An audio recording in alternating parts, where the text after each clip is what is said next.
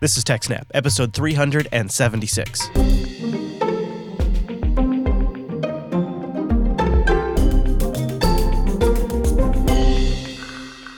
Hi, everyone, and welcome to TechSNAP, Jupiter Broadcasting's weekly systems network and administration podcast. We recorded this episode on July 26th, 2018.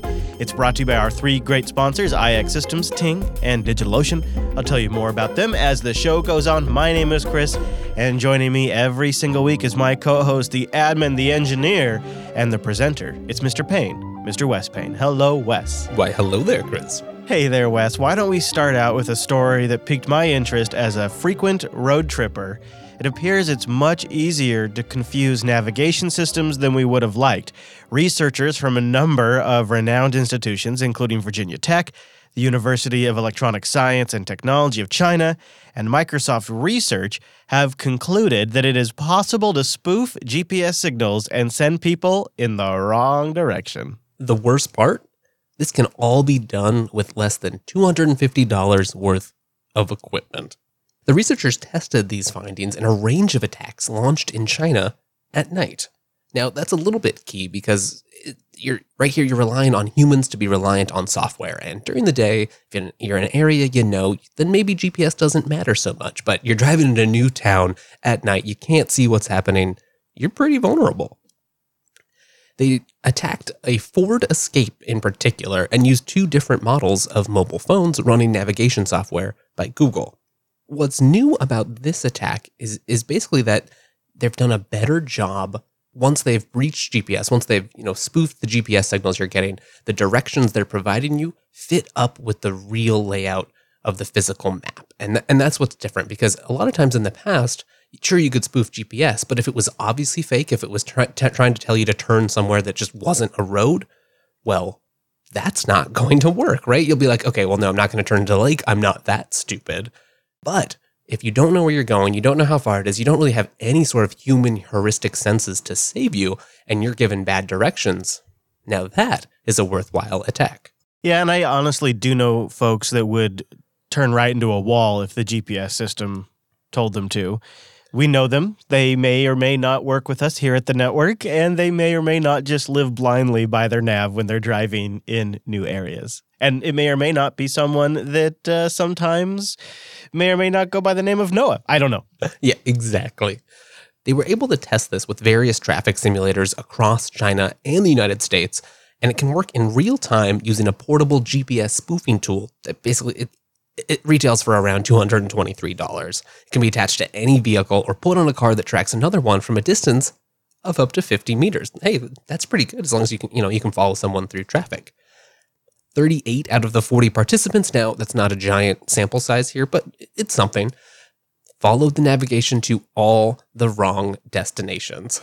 If the attacker aims to endanger a victim or, just confuse them, the new algorithm can successfully craft special attack routes that contain wrong ways for about 99.8% of the trips. Now, I don't know if this is immediately useful, and it's definitely a more targeted attack because you need some sort of endgame. Sure, you could start with some low-level, just trouble causing, basically, of spoofing GPS and allowing people to be redirected, confused, not get where they're going, cause all kinds of traffic congestion. I think targeted attacks are really where this is going to be a big deal once it becomes more plausible, once you've done a better job. So GPS is pretty spoofable just in general because it's a very passive sort of protocol, right? Your phone's reaching out, you're receiving these global positioning signals from the satellites, and then you can sort of find out where you are on the globe using some fancy math. And the signals themselves are inherently weak because of how far away they're being transmitted from, so it's pretty easy to interfere with them. Yes, exactly. And I think where this comes in is they've just done a better job of integrating with the ways that GPS are actually used by end users, right? So you've got your Android phone, you're using Google Maps, you've slapped that up on your phone holder, on your dashboard. Hopefully you're not just holding it in your hand, and then you're just blindly following it. So if it looks realistic, if it's using realistic routes, if they can put in a ghost location that looks like it's actually leading you to the Costco that you wanted to go to, but is actually sending you to a bad part of town where you're going to get mugged or attacked or kidnapped, that's real trouble.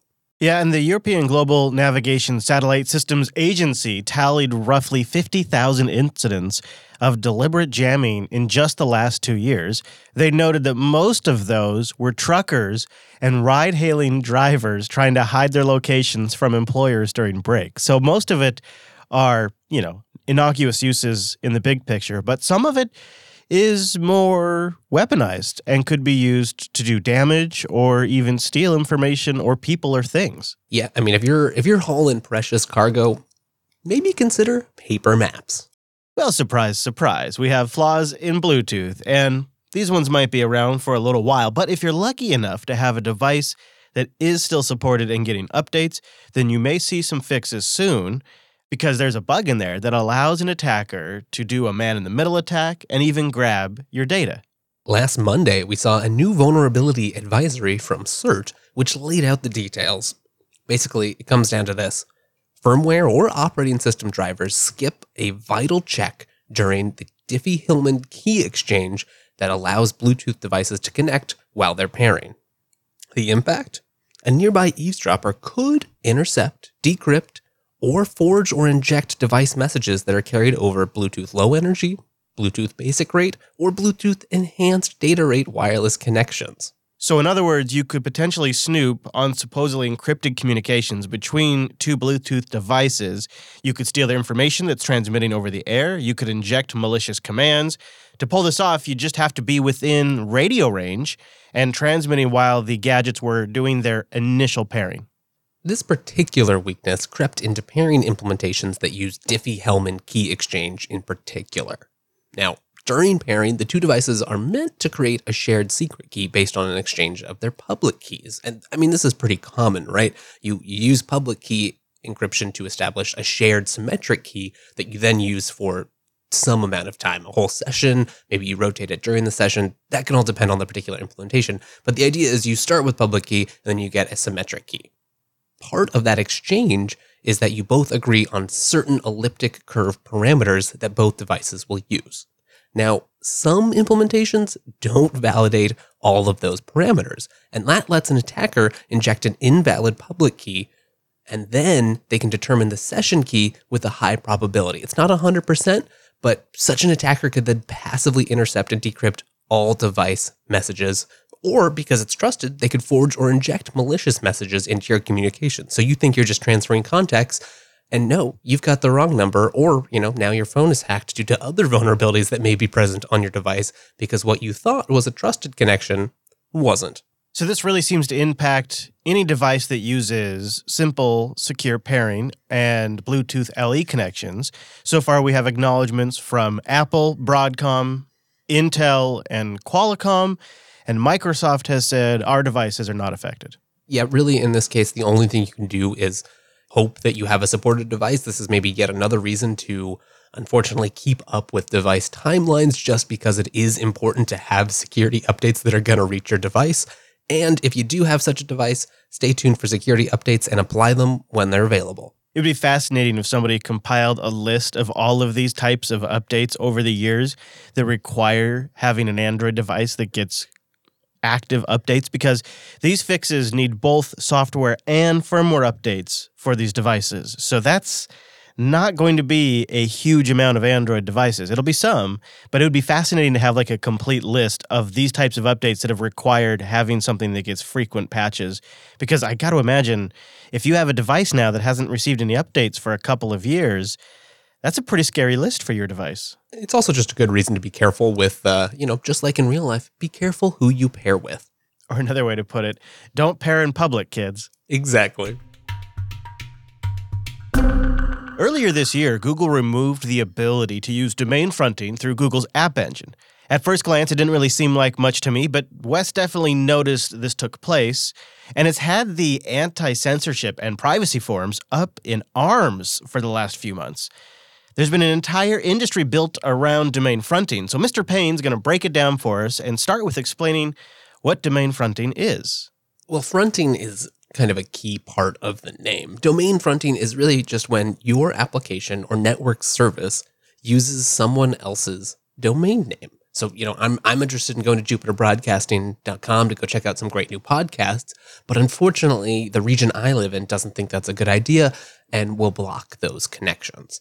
But they're totally down with Bing. They just love Bing for some reason. So if I was able to go use a trusted domain name, something like Bing, go to a Bing service, but then in actuality get Jupiter Broadcasting content, that would allow me to skip through that block. And that's the basic idea of domain fronting. So Google made some big news. Amazon made some big news. There's really been a lot of developments around I think it really all started with Russia blocking a bunch of IPs across some various cloud providers trying to prevent access to Telegram. From there, we saw news of Google stopping domain fronting from working on their network, Amazon following suit, and there's been a lot of rumors about the various other cloud providers. But I think Google makes a pretty good case study. So let's start there. In the case of Google, their app engine assigns domain names that end with .appspot.com, which is a Google-owned domain. For example, you might have snowflake-registry.appspot.com or inkpad.appspot.com. It doesn't really matter, right? Where you host something, you get this .appspot.com. Now, due to particular network configurations within Google, these application domains used to be accessible through https www.google.com. Now, it wouldn't work, right? We've all typed that into our browser. You go to Google, you get the Google homepage, you do some searches, you find some cat gifs, and it all works just great. But if you specifically manually construct specific HTTP headers, you can take advantage of the domain fronting capabilities. And that's where this first starts. It is not something that just happens for arbitrary clients. It's not something that you're going to do unless you know that you do it. And that's why it has anti-censorship use cases, because specific clients, things like e.g. Signal, do make specific requests that try to obfuscate the content that they're actually contacting. So that if Iran or Syria starts blocking that service, well, they probably won't block Google, right? That's just going to have too many ramifications. There's so many things hosted by Google, even government things sometimes, right? So you just can't have such a wide network block. But it's easy to block a particular domain name. It's easy to block a particular small subset of IP ranges. Let's break this down in a little more detail. Now, Chris, you're familiar with how like a normal HTTPS connection works, right? So if I'm out there as a regular user on the internet and I want to go get some content from the SSL version of jupiterbroadcasting.com, how does that work? I suppose if you really start at the beginning, it would be a DNS request to resolve jupiterbroadcasting.com, and then from there you would make the HTTPS connection to the web server. Yeah, exactly.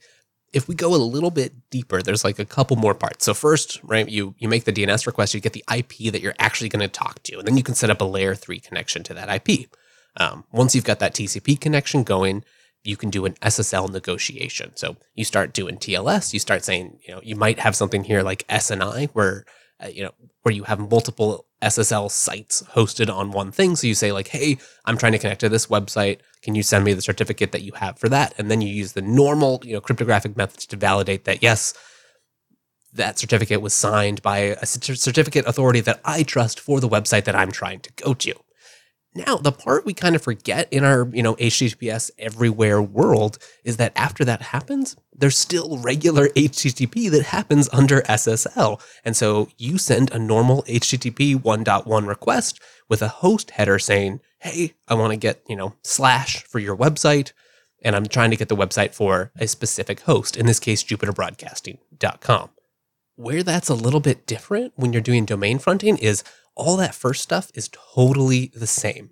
So let's say we were trying to do this over Google, right? So we would set things up. We would be using a trusted Google domain name that we would think third parties would not dare to block. We would connect to, DNS would look up and give us the IP of that usually something like some sort of, Google Edge CDN that does a bunch of caching for their sites. They would also have SSL termination set up. Once that all happened, instead of requesting that specific Google domain, we would instead request jupiterbroadcasting.com. And if we'd configured it correctly so that was hosted on Google's infrastructure, Google's proxy or cache at that edge would know how to serve that content, right? It doesn't care about DNS, it doesn't care about SSL termination. That's all been offloaded onto some load balancer or firewall way up in the stack. So at this point, it's just something serving HTTP, and it all gets encapsulated, as the request returns to the user. And if it knows how to serve that request, and that part is key, right? So like, it can't just be any old website. You need to be either hosted on that CDN or hosted on backend services on the same IP or on the same network that it knows how to access. But if it does, it can go serve you that content. And it looks like you've hit a legitimate Google website, but you've gotten content from whatever arbitrary backend that you've managed to set up. That actually makes a lot of sense, so thank you for the explanation. Now to what's recently happened. On April 13th, some Tor developers noticed that domain fronting at Google stopped working, and Google responded stating that it was part of a long-planned change. And interesting, around that same time, Amazon disabled domain fronting on Amazon CloudFront as well, which I'm not quite clear why they would want to turn this off, and if something has changed recently. Yeah, I think that's where it gets a little bit difficult to negotiate, because there are a lot of legitimate anti-censorship use cases here, right? Especially in parts of the world that, don't have a lot of respect for free flow of information. And we're very privileged in that regard. Not everyone is. And I think there's a lot of legitimate interest in trying to find ways using the open internet to sort of, get people the content they want. Now, that doesn't want to encourage, we don't want to encourage illegal or unethical behavior, but a lot of times there are very legitimate use cases to just have information, and censorship on some of the more sketchy areas of the internet it's just not a good thing. But the key point is that domain fronting it's really a hack, or maybe a better word is side effect. It just happens to be a thing that works because we rely so much on these big centralized cloud providers that you just can't block all of, and B, just some nuances in the separation of concerns and the layers in our application and technology stacks. Like it wasn't necessarily a designed effect.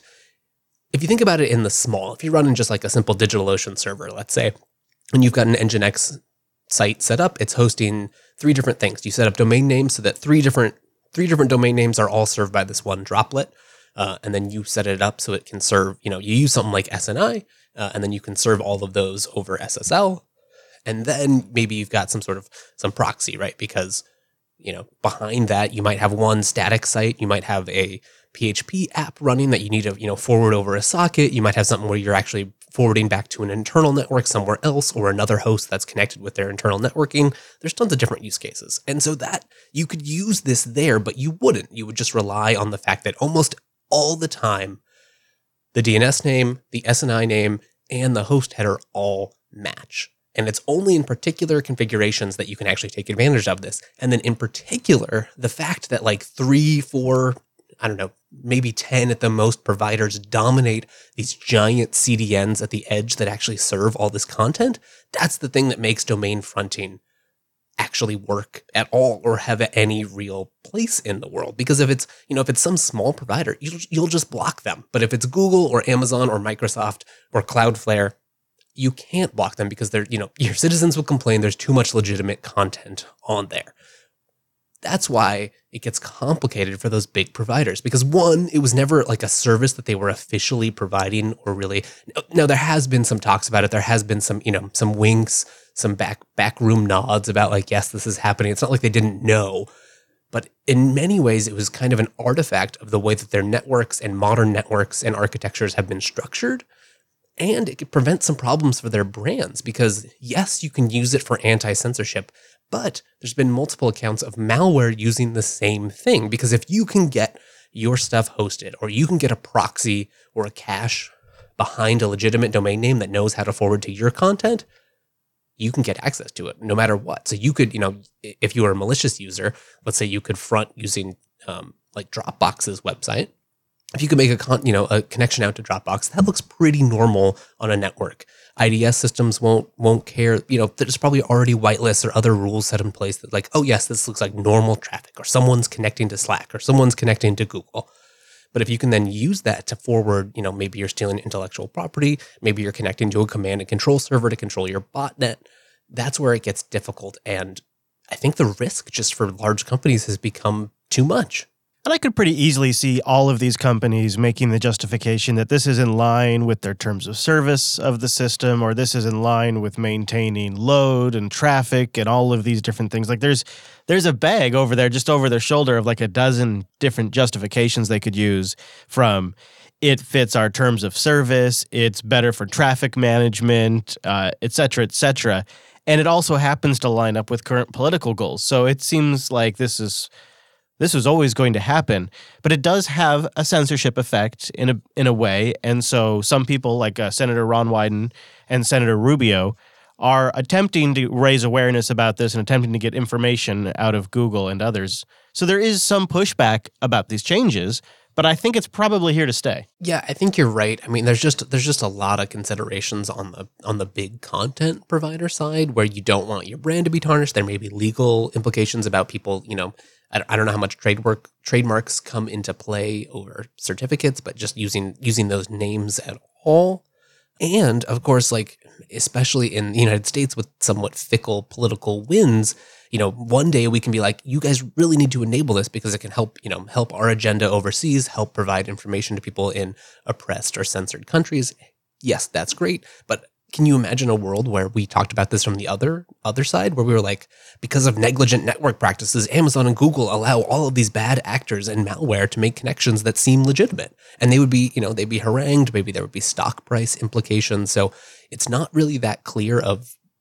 It's really up to like the community, to the internet at large. Do more good actors use this flaw or specific configuration? Or do more bad people use that? And how much risk are we willing to have? And so if there are big parties, if the government is willing to say like, look, we won't hold you responsible for bad actors abusing this flaw because we recognize it does a public good for the world, okay, maybe then we can get this back. But I can see why large companies just don't want to take that risk. Yeah, I think that's pretty reasonable, and it really underscores how important the existing remaining tools are and how we need to support them in ways that we can. I think also when you come up with tricks like this or hacks like this that are dependent on large infrastructure like that, you almost have to plan for them to go away eventually. Like, build that into your planning if you can. That would be like the TechSNAP pro tip for censorship tools. Yeah, have backups and then backups of your backups, because you ain't ever going to know what these big cloud providers are going to do to you. I like that we now have pro tips for censorship tools here on the show. It's just one of the many services the TechSNAP program can provide. Additional information, and including some real deep dives in the show notes, go to techsnap.systems/376.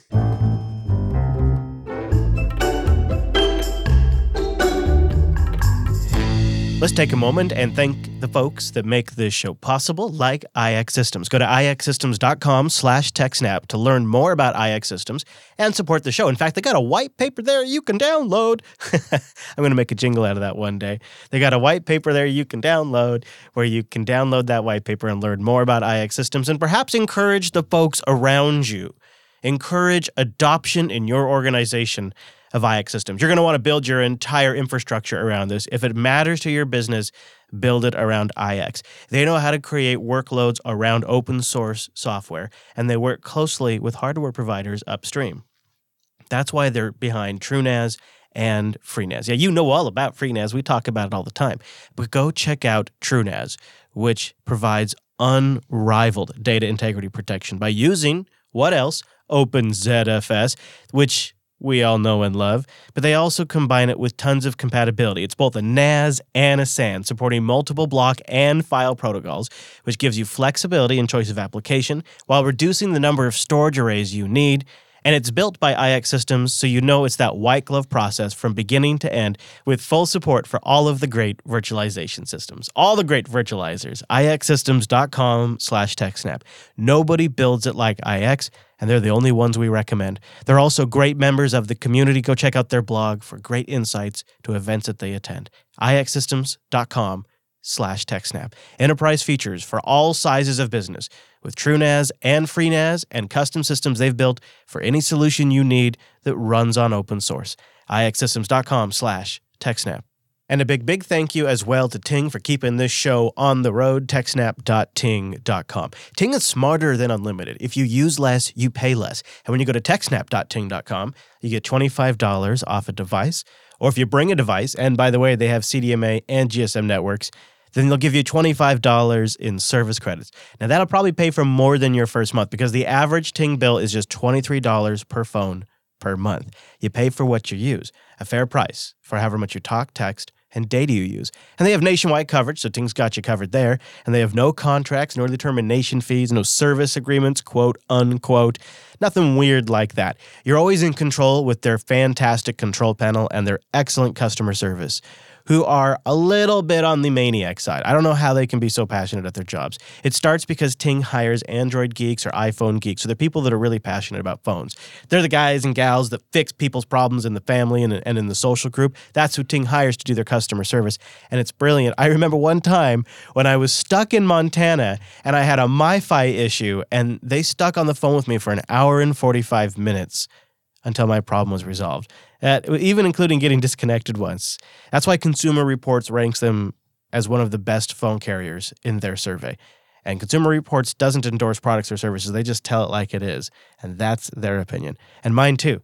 I've been a customer for more than 4 years now. TechSNAP.ting.com. Go there to learn more and check them out.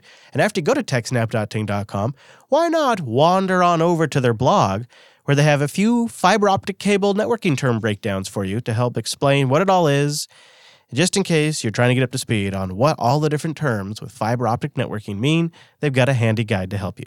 Start by going to techsnap.ting.com.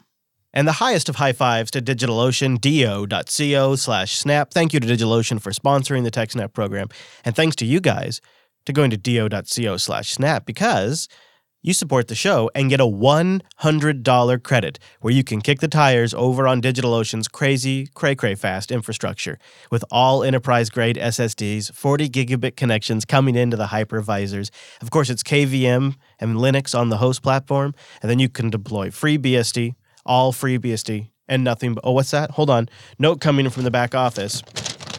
Says here they also have tons of great Linux distributions. Oh, like many of the popular Linux distributions you would expect. Oh, okay. Oh, including one-click deployments of applications. You just click one button and you get the entire thing. Oh, and it turns out they do as well have FreeBSD. They have some of the easiest to use tools I've ever used whenever managing a virtual infrastructure. They call them droplets. I call them gifts from DigitalOcean. You go there, you use that interface, and even if you've never deployed a server before, you'll find it simple and straightforward. But if you've been doing it for years, you'll find it extremely powerful and sophisticated. Plus, they have an easy-to-use, well-documented API on top of that, where you can integrate into your tools or take advantage of tons of open-source tools already built.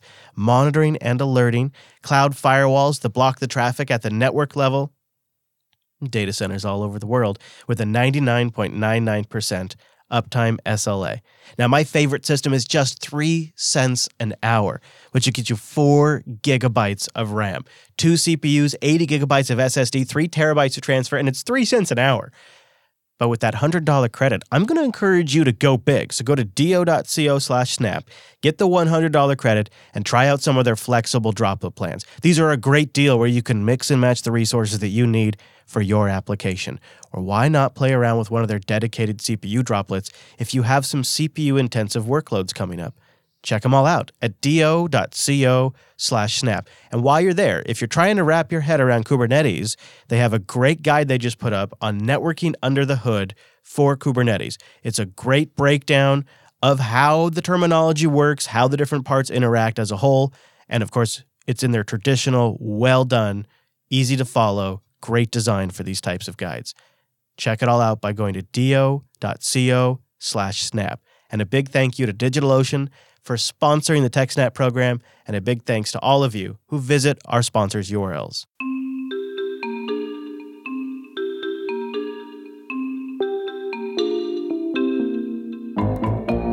Thanks for heading to techsnap.systems/contact to send us all of your fabulous feedback, war stories, horror stories, or top tips on your favorite technology tools. One tool that got a ton of feedback this week is Duplicati. In particular, Matthias writes to us with his review of why he likes it just so much. He writes, I was just listening to an episode on backups. A solution I really like is Duplicati.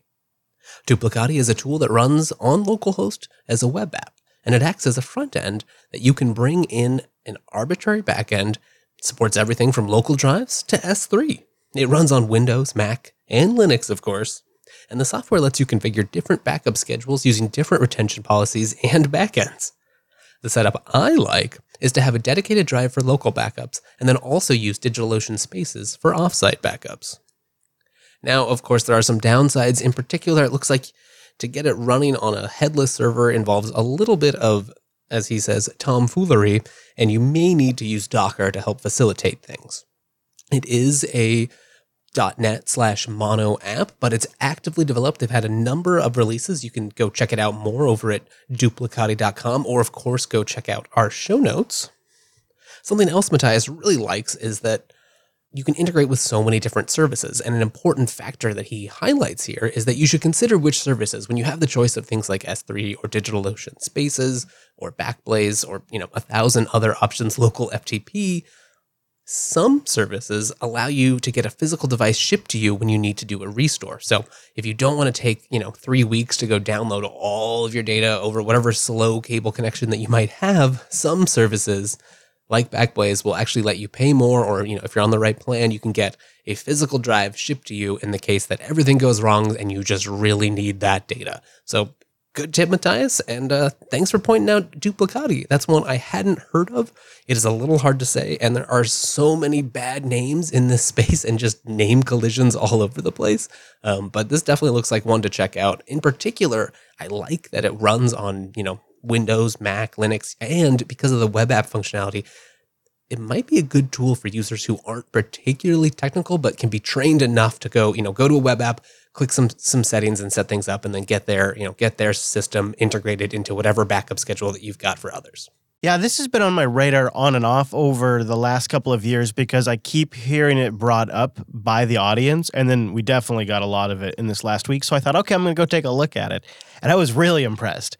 I agree with what you just said there, is the web UI is straightforward and easy enough that you could, as an administrator, set it up and then hand it off to somebody who's more of a support role to manage the backups and check to make sure things worked and restore files.